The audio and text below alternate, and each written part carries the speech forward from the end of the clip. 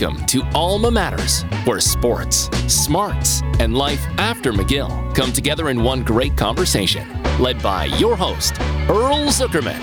Hello, everyone. I'm your host, Earl the Pearl Zuckerman. Thanks for joining us today on Alma Matters. In each episode, we'll speak with prominent members of our alumni about their McGill experience and how it has impacted their lives and careers. Alma Matters is presented by the Redbird Sports Shop, the official retail store of McGill Athletics and Recreation. Shop for McGill apparel at redbirdsportshop.ca.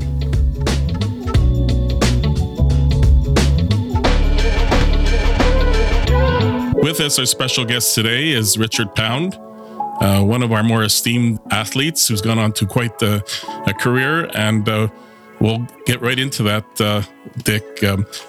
The first question I have is, you were born in St. Catharines, Ontario, but was McGill on your radar at all, or at what point did you just say, that's the school I want to go to? Well, I'm the only person in our family who'd ever been to university was my father, and he was a Queen's graduate, and he did his engineering there. We were living in Montreal at the time, and I think living in a city where you have this fantastic university among two or three others at the time, but certainly McGill was a leading educational institution. I had already decided that I didn't want to be an engineer because my father was a great engineer, but his reward was to live in all these stinking towns hundreds of miles from anywhere. So I said, engineering is not for me if that's the reward you get. And I settled on becoming what was called at the time a chartered accountant. And I pursued that. I pursued commerce when I got to McGill in the fall of 1958. And what led you to law?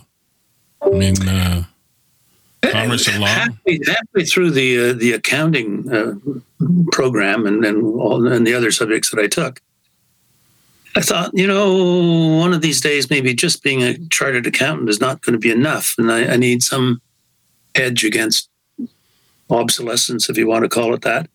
The two sort of preferred options were to either do an MBA or to study law. And I rather liked the idea of being a professional, so I opted for law. And as soon as I finished my CA, I enrolled in the Faculty of Law at McGill, and graduated in law. You're an author of several books on legal history in Canada. You wrote one on the Supreme Court. I'm just wondering, with the current political climate that we have in the United States, with the appointment of a new conservative justice in the U.S. Supreme Court, that gives them a 6-3 split with the justices in favor of leaning to the right. And there's been a lot of discussion that the Democrats will attempt to add extra justices to the 9-member panel, maybe make it 11 or 12 or 13, so that they have a closer split than 6-3 on most votes that might come up. Just wondering what you think about the concept of adding more justices to the Supreme Court to create a more balanced panel between the Liberals and the Conservatives. I think that's a huge danger to the whole concept of the rule of law, and it politicizes the highest court in the land in the United States, and I think that's a very, very bad development. What you hope is that the judges, when they hear cases, decide them on the basis of the law and not on their political affiliations. So I hope that once you get a lifetime appointment, you're not beholden to anyone, and you should be free. And that was the whole concept of lifetime appointments. You should be free to decide cases on the basis of the law and not be subject to any political pressures in reaching your decision. So I hope the judges that are on the court will decide cases according to the law, and I hope that the Democrats, if they win, do not complete the politicization of the court. Okay, I have one other sort of related question to that legal situation in the Supreme Court down south. And I realize you're not on the U.S. Supreme Court. Maybe it works a little differently in Canada. But how conceivable is that the infamous Roe versus Wade case on the woman's right to choose? How conceivable is it that actually be heard by the Supreme Court? There would have to be a case decided in a lower court, one way or another, either purporting to overrule the Supreme Court in Roe versus Wade, or simply applying Roe versus Wade, and there may be some argument that has not yet been considered by the Supreme Court that would affect its constitutionality. But a case has to come to the court, and the court has to agree to hear it. Great. So that they can't just arbitrarily overturn a decision made by the Supreme Court in previous years. No, not without a case that raises the particular point.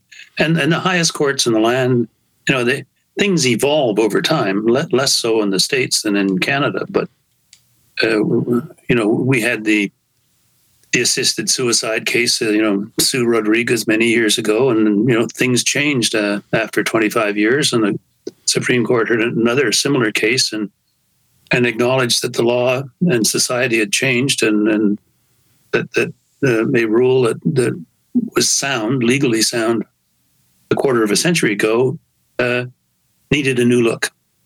Right. Okay. So I want to go back to your McGill athletic career. Now, you had been a swimmer for, I guess, quite some time before you got to McGill, out west, especially with that swim club in BC, which has produced a lot of Olympians. So when you went to McGill, did you already know that you were going to be swimming for the team? Was this a plan that you had in place, or you just came out, tried out, and made the team and went from there? Well, it was interesting. I mean, the only sport at which I was any good was swimming. But mind you, it was age group swimming at that point. But when we spent our year in Three Rivers, my father commuted back and forth on business. He was in charge of the newsprint aspects of the mill in Three Rivers, and I read in I guess it was probably the Montreal Gazette about a swimming meet at McGill University, sponsored by the Martlet Foundation. And it was open to it was a high school swimming meet. So I asked my father if he was going to be in Montreal on that particular weekend. And he said, well, I can be. So I entered out of the blue and showed up at Sir Arthur Currie Pool, unknown to anybody in Montreal and anyone in Quebec, and ended up winning the 50-yard freestyle event that surprised everyone. And we knew that that summer we would be moving from Three Rivers to Montreal. So when I got to Montreal, one of the first things I did was go to the MAA on Peel Street and say that I'd done some swimming in Ocean Falls, and I would love to compete for the MAA before going to McGill. And the swimming coach was hugely unimpressed, and he said, well, get your suit on and let's have a look at you. And so I changed, and he said, do a few lengths. So I did a few lengths, and he said, well, that's not the way we swim here in Montreal. And I said, well, is there a practice today for your team? Because maybe I'll hang around and see whether I'm as fast as they are. The practice occurred, and I was able to beat everybody. So he said, oh, all right. I guess we have to take you, even with your different stroke compared to what we do in Montreal. And that's how I got started at the MAA. And then during the summer, I swam for the MAA. And in September, when we enrolled at McGill, I tried out for the McGill team and made that, and spent probably 7 or 8 years in intercollegiate swimming, all told. and went on to obviously a good swimming career as a Canadian champion, Olympian, and the 1960 Summer Games in Rome. Were you able to modify your stroke, or did you go with the same style and it just worked for you? I don't want to sound pretentious, but our strokes were better than the Montreal strokes. So you're saying the BC when you say our strokes? I mean the what you learned in the BC? No, what we learned. We had a fabulous coach in Ocean Falls who eventually, oddly enough, ended up in Point Claire when they got their new 50-meter pool leading up to the Montreal Games, and he produced some Olympic medalists out of Point Claire, and he was very, very good. And who was that? Was that the one that was on the national team until a couple of years ago? No, it was a fellow called George Gate. Oh yes, I know. In this little Ocean Falls pool, I mean, we had maybe 300 kids in the entire town. But from 1948 until 1976, there was at least one swimmer from Ocean Falls on every Olympic, Commonwealth, and Pan American Games team out of that little talent pool. It was only a 20-yard pool. It was not a big pool. Yeah, and I believe the pool in Point Claire is now named after George Gate. I think. I think you may be right, and if it's not, it should be.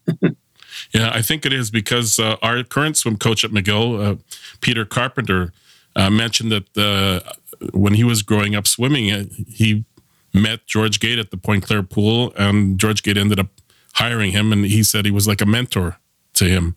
So he was still around. Yeah. So off you go now to the Olympics, and what was I think I've discussed this with you in the past, but for the sake of our audience here, what was the experience of being an Olympic athlete at the Rome Olympics in 1960 like?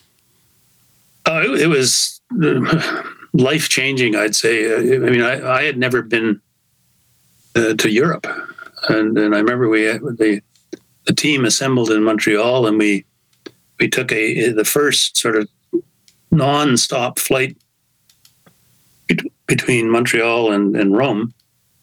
And I remember, as we came down through the clouds into the airport in Rome, say, "Oh my God, there is a Colosseum. There is a Vatican." We'd seen pictures of it, but I'd never been to Europe, so it was pretty exciting. And when you're sort of part of history, both good and bad, and it was very special. Great weather, great facilities, and great competition. And life in the village, that was that's supposed to be the be all and end all. You hear that a lot about the Olympians of today, about how much they enjoyed the village life in the Olympic Village. What was that like for you? Were you in a special segregated village, or did you guys go to hotels, or how did that work in that era? No, they had an Olympic village, and the only segregation in those days was between the boys and the girls, and mainly to keep the boys out of the girls' quarters, I think. And but it was an overall village, and we all ate together, and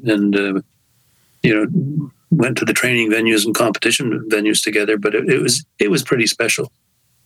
I can remember, I was tall, and I could jump up and touch with my outstretched hand the rim of a basketball net. And one day we were in sort of messing around, and in came one of the Soviet athletes, a guy called Borsov. Ari Borsov was a high jumper. So he watched these swimmers sort of grunting and groaning and trying to touch the rim, and he backed up 7 or 8 steps, ran at it, jumped, kicked the rim, and then was able to land on his feet. So we thought, "Oh my goodness, that's a jump." Incredible, yeah. And I guess security wasn't the same back in that era, anywhere near that level. Did you guys feel a sense of the security, concern about security among the Olympics, among the officials in the Olympic Village at the venues? No, not at all. It was really, I mean, was a security. Was never even called security. It was more crowd control and to keep, sort of the Italians from bothering the athletes while they were training or trying to relax. So, but no, it was not. There was no concern about physical security of any sort. And I guess 12 years later. I guess your experience at the games is sort of what gave you the bug to get involved with the Canadian Olympic Committee and eventually the IOC. I think that's where it started for sure. I'd been to the Pan Ams in 1959 in Chicago, but that didn't have the same cohesiveness that the Olympics did the following year, and to a certain extent the Commonwealth Games 2 years after that. But no, it was so much fun that when I finished competing, I sort of said to myself, if there's anything I can do to make it possible for other athletes to have that kind of experience, count me in. I'm happy to do whatever is necessary. And you've had quite a lengthy career involving the Olympics. I mean, how many? You've been to pretty much every game since 60, I guess, or maybe not 64 in Tokyo. No, I was thinking of going to Tokyo, but excuse me, the games in Tokyo in those days were in I think late October or November. Right, middle of school. And by then I'd already started in law, and I thought, if I were going to be a swimming coach or something like that, maybe 2 Olympics would look better on the CV than 1, but I'm not, and so 1 was enough, and I passed up Tokyo, and it was statistically, it's very difficult because if I stayed as far ahead of the fellow that I beat in the Commonwealth Games in '62, I'd have won the Olympics. Now he got better, and I'm not sure I would have got that much better, but that was, there are lies, damned lies, and statistics, as you know, and that's right. A fun statistic. That's one of my favorite expressions. I think it was Benjamin Disraeli that came up with that one. Just wondering about that era in the Olympics. That was that just before the East Germans started into the steroids, the drugs? Was it basically a clean game in the '60s? A clean game until we reached the next decade.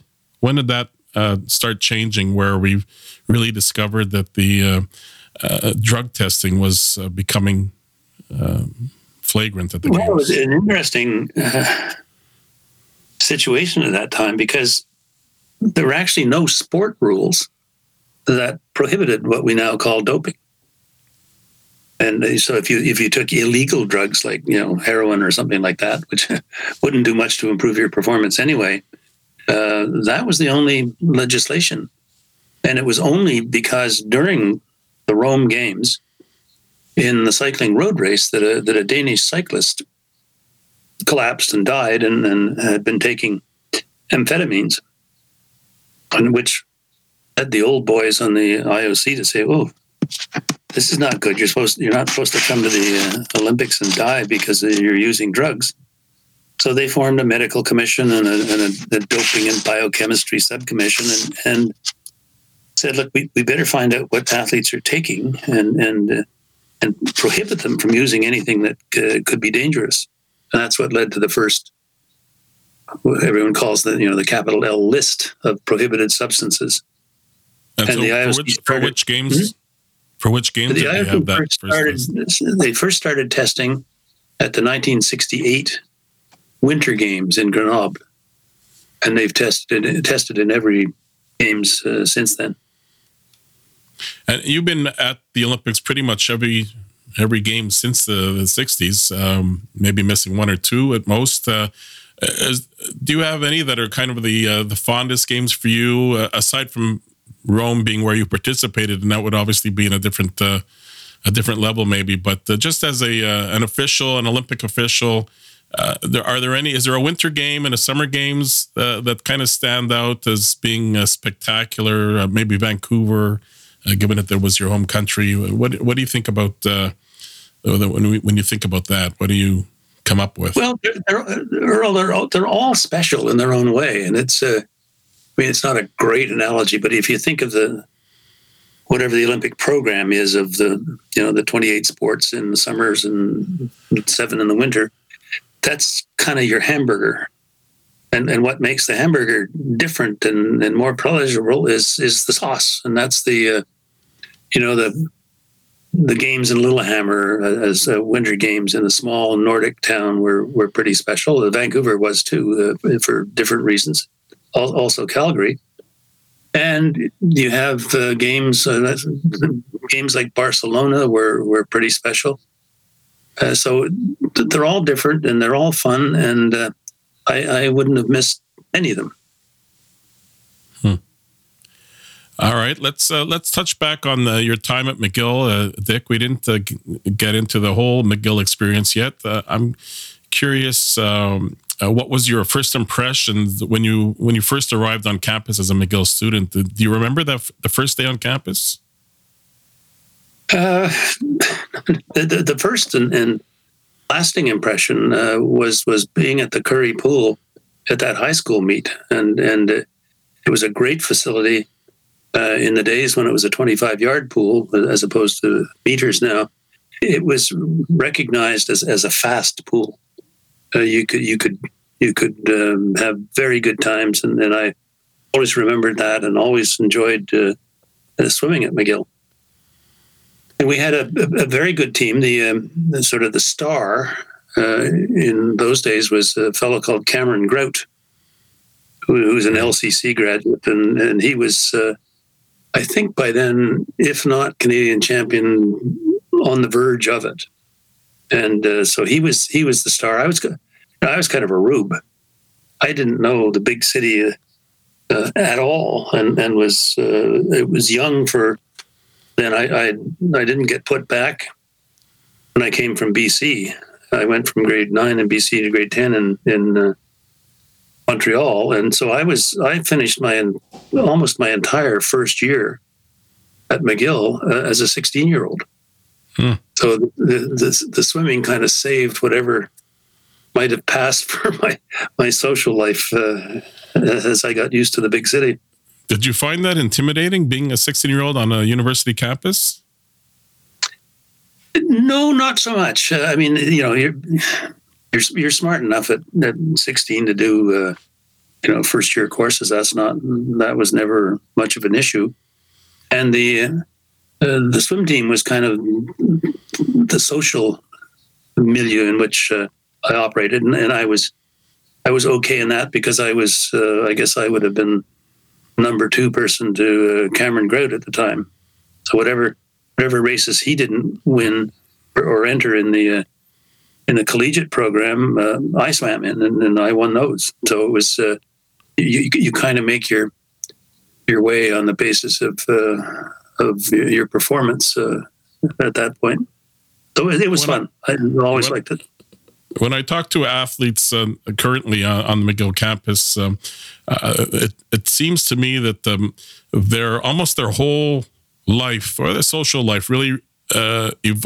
revolves around the team that they're on. It's a big part of their life on campus. I gather that's what it was like then for you. Yeah, not probably as much as it would be if you were in a team sport. I mean, there's a swimming team, but all the events are individual events, other than a couple of relays. So it's a somewhat different level of bonding that you would have in that kind of a sport compared to football or hockey or basketball. One of my favorite multi-movies was The Paper Chase, about the law school. I think it was around 1973 it came out, so this was after you graduated, but with John Houseman, who was won an Academy Award for playing Professor Kingsfield as the top law professor. I'm wondering if you saw that movie and how realistic that was to law school, your experience at law school. Well, I certainly saw the movie, and it was a good story in that respect, but it wasn't. That wasn't the kind of participatory exercise that we had at McGill. That was more lectures and occasional Q&As, but not the kind of grilling that the Star got. And I think, I used to think when I heard in undergraduate years the law students just moaning and complaining about all the work they did, I thought that ended up being a secret that you had to tell everyone on campus how hard you were working, but they didn't want to get around it, how easy it actually was if you paid attention. Were there any courses that kind of stand out that you think is a favorite course? Like when I went to McGill, they were all kind of tough for me. I wasn't the brainiac that most of my fellow students were, but I remember I had one professor in sociology. It was amazing. I was so motivated to go to that class and to interact. Did you ever find that experience with any specific classes or professors that you found as inspirational? You really enjoyed their class? Well, for the most part, all our professors were really good. But I mean, if you had a chance to study constitutional law under F.R. Scott, he was a constitutional expert. He was actually at the cutting edge of Canadian constitutional law. He did the Ron Corelli and Duplessis case. He did the Lady Chatterley's Lover case. Not only teaching and developing political institutions in Canada like the CCF, the forerunner of the NDP, but he was on his feet in court with tough constitutional cases. So that was a figure that everybody looked up to, and so if you have to pick your number one, that would be mine. Mm-hmm. Outside of swimming and classes, were you involved in other things on campus, student clubs, any other activities, or was it pretty much school and swimming? Sort of as an undergraduate, pretty much that. When I got back into law, I wasn't doing international swimming anymore, so I didn't have to practice as hard as I would have if I were doing that. And my specialties were sprint, so you didn't have to. You had to be fast rather than enduring. So what I did do was start playing squash for competitive exercise, and so I played squash for McGill for, I guess, throughout law, which was the 3-year academic years and the bar admission year, and we won a couple of intercollegiate championships. Not because I was good. I was not talented, but I was fit. So I would play at sort of number 4 on a five person team. But we won the OQAA, as it was in those days, championships a number of times. I was unaware that you were on the squash team. Maybe we'll have to revise your Hall of Fame plaque. Mention the squash experience. We'll mention that you were number 5 on that 6-man group. Number 4 or 5. Okay. Well, I'm wondering if you had like when you guys wore the swimming gear, was there a McGill sign, a McGill logo? I know that the athletes today really love playing for the McGill emblem, the McGill logo. I've talked to coaches, and they really talk about how much they feel the passion that the athletes have for swimming for the university. Did you guys have a McGill crest on your swim trunks? Did you have some sort of McGill gear back then? It really wasn't, I guess, the thing to do to have gear like they have nowadays. Jackets. We had sweatsuits so that between events you didn't get cold. But we didn't have McGill crests on the swim trunks in those days. And did you wear the caps that these swimmers sometimes wear today? Most of them are strictly worn by women, but you do see the occasional guy wearing a swim cap. And I'm just wondering about habits like that, shaving down. Did you guys shave down before meets like they do now? I think, before something like the Olympics, we were very daring, and I think we shaved our legs. But that was about it. And we didn't. It was before the days before the swim hats for men, and before the goggles that everybody wears now. Yeah, it always amazes me how it's a big event when they all have to shave down. It's some sort of ritual that they go through, and they only do it for the big meets. At least the way I understand it, for the McGill team anyway. It's a big ritual that they all shave down, and supposedly it makes you feel faster.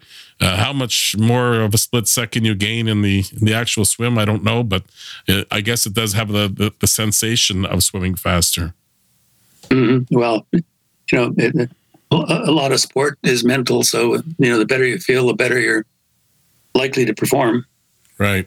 Now, speaking of performing, did you find that the practices, the training that you went through in those days, there's something about that kind of transferred, you transferred habits from that to your daily routine? Do they help you develop something, a focus or a togetherness or something? Did you find that kind of affected the way you sort of lived life after your swimming career? Well, even at the time, it affects your academic life in the sense that while you're swimming, you're not doing your reading and homework. So it caused me in particular to make good use of the time that I had for studying, and I was gifted with a fairly retentive memory, so it was not that hard, but it does teach you to organize your time and figure out your priorities, and those are all transferable skills, and they stayed with me all my life. Yeah, I hear that a lot about time management from the student athletes today. That's the one thing that they have to learn quite quickly when you're a full-time student and you're managing, playing on a varsity team where it takes 25 to 35 hours a week, something in that range. It's almost like a full-time job now.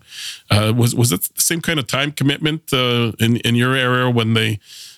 Did you put in that kind of time into the swimming? It would certainly have been during the academic year, a couple of hours a day. So that's say 10 hours of in pool stuff. But there was some land training and other stuff like that, but nowhere near the amount of the load of swimming that these poor kids have today. Right, and the move from being a student into the working world, did you find that adjustment relatively smooth? How did you make that jump from being a student all of a sudden to going into the working world?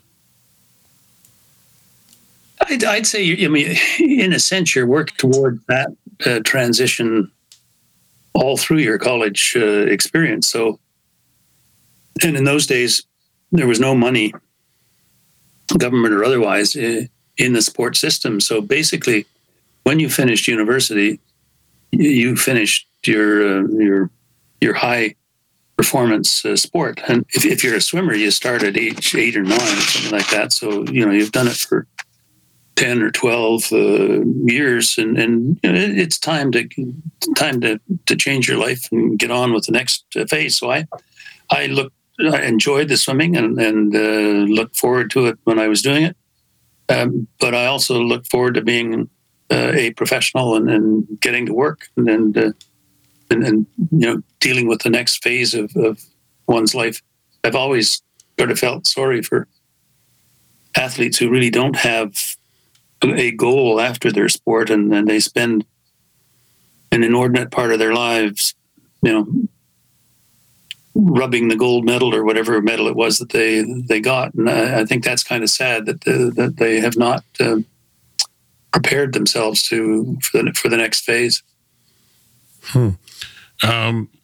Moving on to your next phase, you had quite a distinguished career outside of the regular work, internationally with the IOC and various sports organizations. I think the last count I had you listed as being in 6 different sports Hall of Fame, and member Order of Canada, and you were listed by Time Magazine among the top 100 of the world's most influential people. If I remember right, you were listed in a category of scientists and thinkers. Just wondering what your thought about being selected in that unique category by Time Magazine. That sounds like you can fool some of the people all of the time. Was that like a special honor to you, or you found that more amusing than anything, or it's quite a prestigious magazine, obviously Time Magazine, to be listed in their top 100? Well, I mean, you don't do any of these things so that you get listed in Time Magazine. I mean, it's kind of fun to get the recognition, but I think if you're just out hunting for titles or awards, you're not doing the right thing for the right reason. Right. And the other area I wanted to touch on was you served 2 terms as the chancellor of McGill University. How did that come about, where you started as initial chancellor, and what was that experience like? What does a chancellor do? What, aside from presiding over the graduation ceremonies, maybe you can give us some insight there. It was kind of an overall process. I mean, I basically had 2 main interests in my life, one of which is McGill and the education that represents, and the other was sport. In the case of McGill, I think by the time I was finished law, I was on the sort of the local branch of what was then called the McGill Graduate Society, and now the McGill Alumni Association. And I did a whole bunch of jobs, including homecoming and whatnot, chair of the McGill Fund Council, and then I became a governor of the university. And after a few years, when I think it was Hugh Hallward retired or maybe Alex Patterson retired as chair of the Board of Governors, I got asked to do that. And so I did that for 5 years. And I said, if you're chair of the board, 5 years is plenty. You've got to move on so that you don't get ingrained or entrenched in things. And just about that time, the position of chancellor opened up. And it was Greta Chambers had come to the end of her term. And I got appointed as chancellor for a 5-year term, and I always used to joke that the reason they made me do it again was so that I would get it right. But I had a lot of fun as a chancellor. I mean, it's a very interesting position, more of influence than power. You're kind of like the Governor General of the university. It's honorific. You do preside at convocations. You preside at joint meetings of the Senate and the Board of Governors and the alumni and so forth. And you get to meet an awful lot of wonderful people who are doing wonderful jobs, either within the university or outside of it, but in support of the kind of activities for which McGill is a champion. And speaking of the honorific side, you preside as chancellor over the graduation ceremonies, and the honorary doctorates is the thing that interests me. Were there any honored individuals that that you gave them the doctorate, and they kind of impressed you that you were able to preside over a ceremony giving an honorary doctorate to someone? Was there someone that kind of stands out that of over the many that you've given out? Oh gosh, I mean, anybody who gets an honorary degree from McGill is special, and so having been either as chair of the board or chancellor, the number of extraordinary people that have come across the stage for that purpose is amazing. But I mean, the kinds of people that were particular pleasures to awarded degree. I mean, they included John Beliveau for one in sport. Perry Mosher, who's Aislinn, my classmate in commerce, John Cleghorn, 2 or 3 former or current governors general of Canada.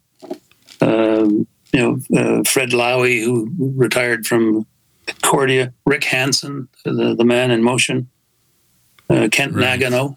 I mean, they're just all kinds of extraordinary people for whom it was an honor for me to preside at the awarding of their honorary doctorates. Might have been the best part of being the chancellor, perhaps. Well, I used to joke that I said, I started off at McGill being worried about getting one degree, and now I'm giving out thousands every year. It's a real change of role. Right. So sort of looking at the whole McGill experience, is there a way to capsule how that kind of prepared you for your afterlife at McGill, your post McGill career?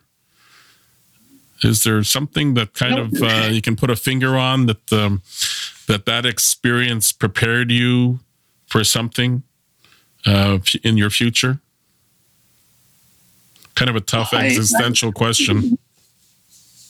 Yeah, I would say that. I guess one of the values you pick up is that if you have drawn from the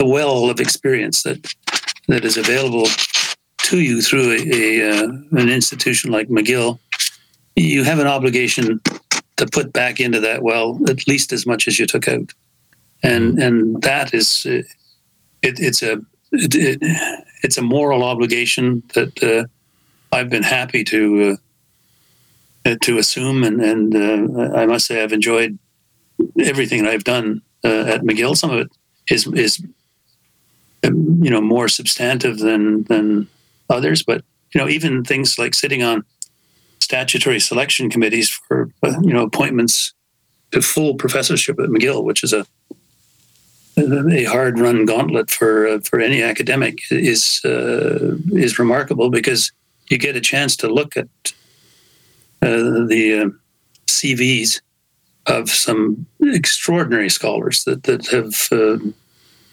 actually made earth-changing discoveries or have accomplished earth-shaking deeds that have advanced humanity. So no matter what you do, it continues your education and your appreciation of what extraordinary people there are, not only at McGill but elsewhere.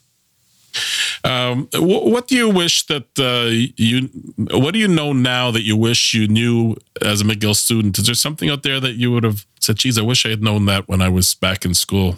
Anything that comes to mind there? Well, I think if I were to turn the clock back, especially with all of the international involvement that I've had mostly through sport, it would be that I would spend more time learning other languages, and because I think that is that ability to communicate is very valuable. I mean, luckily in the Olympic world, the two official languages are French and English, and so you can converse with people. You don't need to have simultaneous translation, and your exchange of ideas, and probably not have been quite as lazy in terms of my academics as I was at the time. Mm-hmm. Yeah, I think perhaps all of us or a lot of us were probably in that in that realm, having wished that they had applied themselves. Certainly, I was in that world. I wish I had applied myself better. And it's funny you mentioned language, because I think about that myself too. My grandmother came from Europe, somewhere near Austria, and she spoke 8 different languages. And here we struggle in Quebec to speak to, or at least politically we argue about speaking to or being forced to speak to. It just seems that the way they do it over in Europe, where everyone speaks different languages, and how much that helps you in life when you travel, you would think it would just be a natural. Sure. And you work absolutely. I know we live on a continent where, unlike in Europe, where if you only speak 4 languages, you're kind of borderline dummy. And here we think it's a major accomplishment to speak 1 language moderately well. Really? So we've got things to learn. Yeah, now you mentioned just a few minutes ago that if you could go back in time, let me kind of ask you something along that route. What's something that, like, if you could go back in time and spend a day as a McGill student now, by going into a time machine, walk us through what your perfect dream day would be on campus. Is there something that you can think of that would be a typical perfect day walking through the campus? Well, I think what would be really fun if you could do the time machine would be to go in and listen to lectures in fields that are not your own. I mean, I'm probably something of a historian monkey. I would love to sit in and audit history courses, and but whatever it is, you're learning something, and it becomes an acquired taste.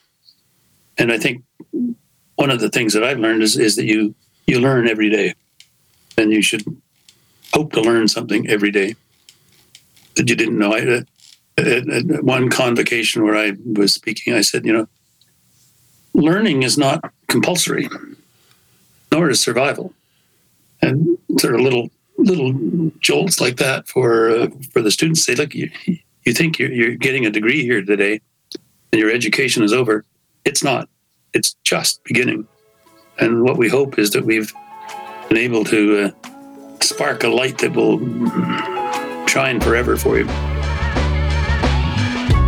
Thanks for joining us today. Alma Matters is presented by the Redbird Sports Shop, the official retail store of McGill Athletics and Recreation.